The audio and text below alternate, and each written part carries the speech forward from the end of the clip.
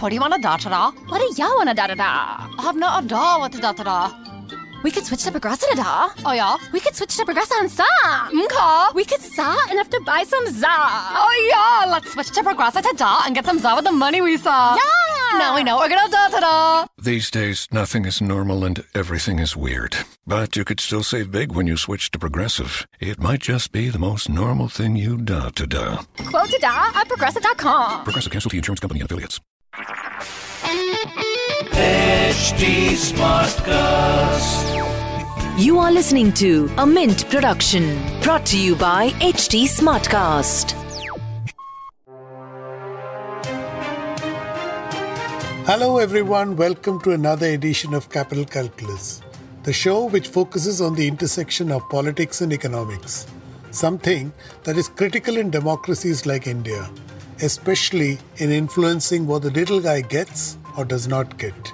Every week, this show will explore this intersection to try and give you a fresh perspective on the week that was. I am your host, Anil Padmanabhan. The economic data for September has come as a breath of fresh air. It made us smile in relief. Start hoping the worst is behind us. And why not? Export growth turned positive, first time in 7 months. Similarly, the goods and services tax collection saw an increase, again the first in 6 months. Same was the case with a related GST metric called the e-way bill. It is the best barometer for internal trade. It rebounded sharply in September, almost touching the pre-COVID levels in February. Railway freight saw a rare 15% bump too. And our balance of payments returned to a surplus on the current account. Indeed, a September surprise. The obvious question then, what does all this add up to? But first, let us hear the official view. This is what Expenditure Secretary T.V. Somnathan said. He was addressing the top brass of Dun & Bradstreet. First, I like to be optimistic. So I'm not sure that we'll actually contract this year, though that's very much a possibility. It's also a possibility that we might be at 0% growth or even marginally positive if the last 2 quarters of this year are very positive. So I'm keeping my fingers crossed. I haven't yet come to the conclusion that it will be negative growth, but that's very much a possibility. I agree with you. You heard the Expenditure Secretary. He's saying a contraction of the economy is not a given, as doomsayers would suggest. Now, mind you, the Expenditure Secretary made this claim earlier, much before the September surprise. Then it was dismissed as an outlandish claim. Not any longer. The new data has made us pause, made us think. Unfortunately, it has left us with more questions than answers. Exactly why I spoke to Rajat Kathuria, an economist and also the CEO of ICRIER, a premier Delhi-based think tank. Regular listeners of this podcast would have heard him before. So Rajat, you have seen the numbers, the big macro numbers of September. What do you make of it? Is it a case of one swallow does not make a summer? Or is this indeed a point of inflection? I think it's a combination of both. There is some good news, especially in the manufacturing sector. But these are the high frequency indicators that we are seeing are sort of biased towards the goods sector and the manufacturing sector. And to a large extent, they don't capture the changes that are happening in the services sector. So I think there is some good news that there's uptick in manufacturing activity, in the goods activity. But services that constitute about 60% of our economy, we'll have to wait and watch how much of an impact this good news is going to extend to the services sector. So Rajat, just picking up from where you left off. Now, if services is being impacted because of COVID, it's most of the services is in a contact economy. There's aviation, tourism, hotel. So if and when the COVID challenge is overcome, presumably the services sector will also revive? Yes, I think so. As economies grow in general, the services sector picks up. And in advanced countries, that the services sector constitutes about 80% of their economy. And in India, you will probably see the same trend over a period of time. Our services sector will pick up. more and more manufacturing will also embed a lot of services.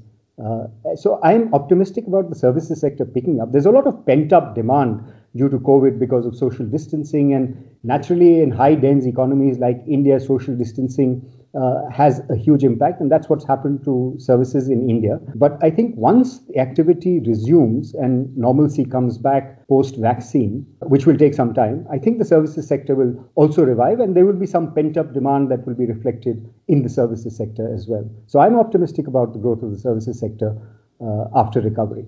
But Rajat, these expectations around the vaccine, aren't they a bit exaggerated? Because first, we don't know the date. The goalposts keep shifting on it. Secondly, even if it does come through, it'll be about 2 years before all of India gets the vaccine. So the fear economy is going to be with us for some time, right? That's right. I mean, I'm seeing from where I sit, I'm seeing a sort of dualistic response to that in the sense that, there are some parts of the economy that have come back on track or are 85 to 90% of pre-pandemic levels. So that's good news.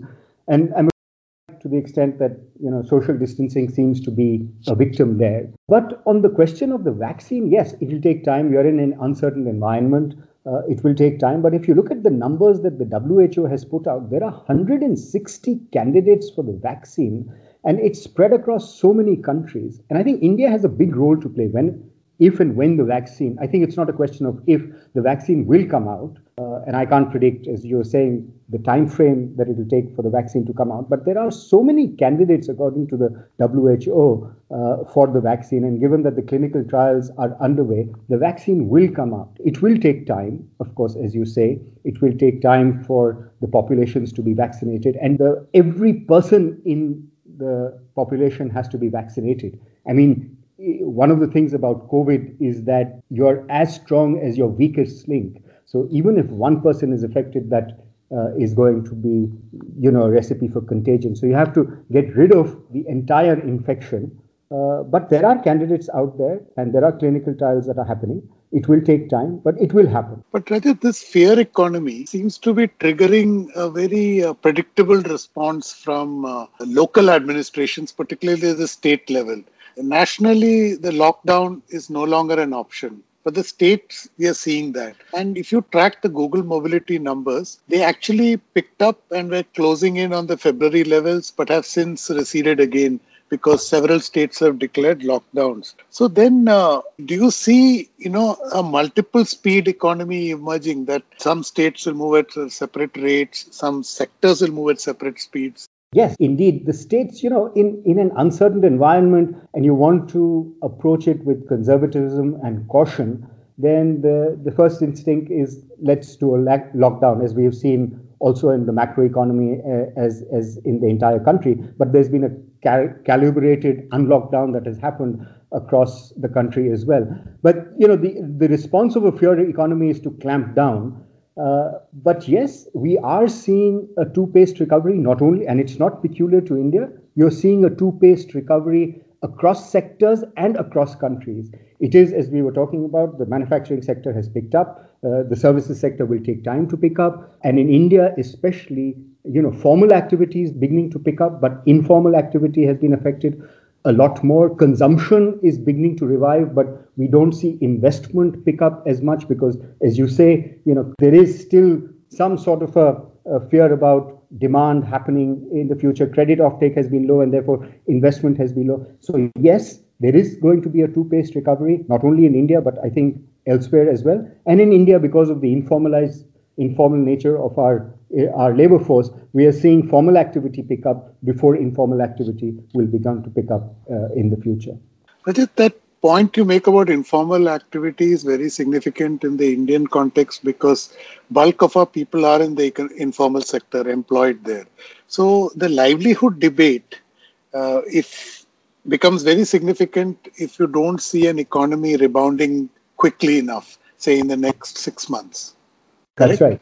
And therefore, I think what the government has done through its labor sort of sector reforms or labor market reforms is significant. What the pandemic has showed definitely and unambiguously is the fact that our social security infrastructure as well as our public health infrastructure both are very weak, and both need to be strengthened. Of course, the health infrastructure, the hospital infrastructure will sort of strengthen over time, but we cannot postpone strengthening of our social security architecture because so many people were laid off immediately in the aftermath of COVID, and they were left without livelihoods, without money, and therefore the government needed to do this. And I'm so happy that the government has done what it's been talking about for such a long time, which is implement labor market reforms and ensure that even for informal workers, even for gig economy workers, which are now significant part of our economy, they have access to some sort of social security, they have access to some sort of health insurance. And I think that's a good thing. And we should sort of go down along that path, because that is what second generation reforms are in India, and which we've been talking about for such a long time. But Rajat, good economics is not necessarily good politics. And there's already a lot of pushback, particularly around farm reforms and labor reforms. So do you think these reforms will kick in and generate the desired results quick enough to overcome the political backlash, or it's going to be tricky? It will be tricky. I think there will be a two-pace impact also on the reforms. I think some of the reforms will kick in immediately. For example, the labor market reform that we say that, for companies, for manufacturing firms that employ less than 300 workers, you don't have to seek the government consent to close down or to lay off workers. I think that will kick in immediately, and some of the other labor market reforms which impact social security, which give social security, will kick in immediately. But some of the other reforms in terms of agriculture markets, or some of the other reforms even in the labor market that allow more manufacturing activity to happen because there is flexibility in labor laws, I think that will happen over time and only through experience, as the credibility of the reform and the legitimacy of the reform begins to get established in the market. And I think for agriculture, the reforms that have been implemented first through ordinance and now through parliament action, the impact of this will be sort of long term. I don't think the impact of this will be immediate, and therefore you're seeing a lot of pushback immediately from people who are going to be affected. But it's the farmers. If you want to double farmers' income, and this then I think becomes a necessary part of the reform. Of course, there are going to be people who are affected in the value chain, especially intermediaries. But at the same time, you have to see that there will be an impetus to warehousing, there will be an impetus to value chains, there will be an impetus to direct farming, there will be a sort of the monopsony power of the APMCs that had become so insidious in the economy, that will be weakened and hopefully go away in the future. But I think these are desirable reforms. In a democracy like India, it's natural that there are interests that push back. But I think the government has to ride this one out, just like it has to ride out the labor market reforms.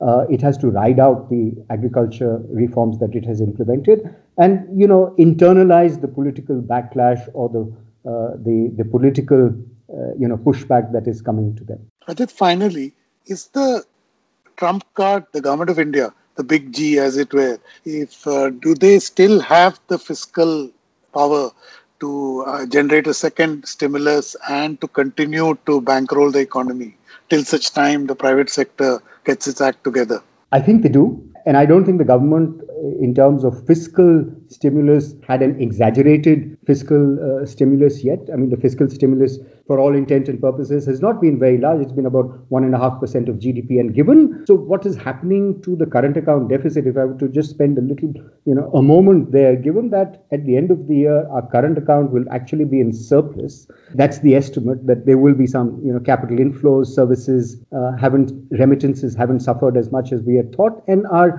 exports are actually fallen less than our imports have fallen. So at the end of the year, we might see a current account surplus. And I think that gives some headroom for the government to engage in fiscal stimulus. So the borrowing requirements of the government could be met by the fact that we have a current account surplus, because savings will be greater than investment, and therefore government will have some room to borrow, and therefore the monetization of the deficit to that extent would be reduced. And I think the government must do that, must have a second round of stimulus, not only because it has fiscal room to do that, because that is what the economy needs. We can worry about the fiscal deficit later and have a medium-term or a long-term fiscal framework to address the fiscal concerns of the fiscal deficit. But I think the requirement of the economy today is to increase government spending that can actually then become a factor that crowds in private investment and helps revive the economy. Remember, I said earlier in the program that consumption has picked up, that investment hasn't, and private investment will not pick up until government investment becomes sort of as a torchbearer to or crowd in private investment. And I think the government has the room to invest a lot more in the economy. So Rajat, you are an optimist or a pessimist for the next 6 months on the Indian economy? I look at the glass as half full, and therefore I'm sort of an inveterate optimist. And I think the numbers that are coming out in September, while they may not be signal for what is happening in the rest of the economy, but there is some good news, and we want to hang on to some of the green shoots that are emerging, at least in the goods sector, in the manufacturing sector. Maybe the other sectors like services will take some time to show positive trends, but agriculture and goods are both showing positive signs, and I think it is sort of, for me, it is enough to say that the glass is half full. Rajat is clearly hanging on to the good news. He is cautious yet hopeful about the future, and rightly so. The key to revival is obvious. India has to overcome the fear economy. It has to learn to live with the coronavirus, sport a mask and explore the new normal. Remember, it is not just lives. Livelihoods too are at stake. And so is India's enormous potential. That's all for today. Thank you for listening. Hope you enjoyed this episode. Do share your feedback and ideas. You can reach me on Twitter at Capital Calculus or on Facebook and Instagram at HT Smartcast. I'll be back next week with a new episode of Capital Calculus. Till then, stay safe. This was a Mint production brought to you by HT Smartcast. HT Smartcast. I'm Annie Apple, and I'm here to invite you to come and listen to my new podcast series, Raising a Pro. It's the most intimate sports-related conversations you will hear. Each week, we explore the journeys of some of your favorite NFL players through the eyes of those that know them best. From Joe Burrow, DeAndre Hopkins, Myles Garrett, Ezekiel Elliott, Nick and Joey Bosa, just to name a few. With exclusive insights and information, we leave no stone unturned. Subscribe now to Raising a Pro on your favorite podcast app.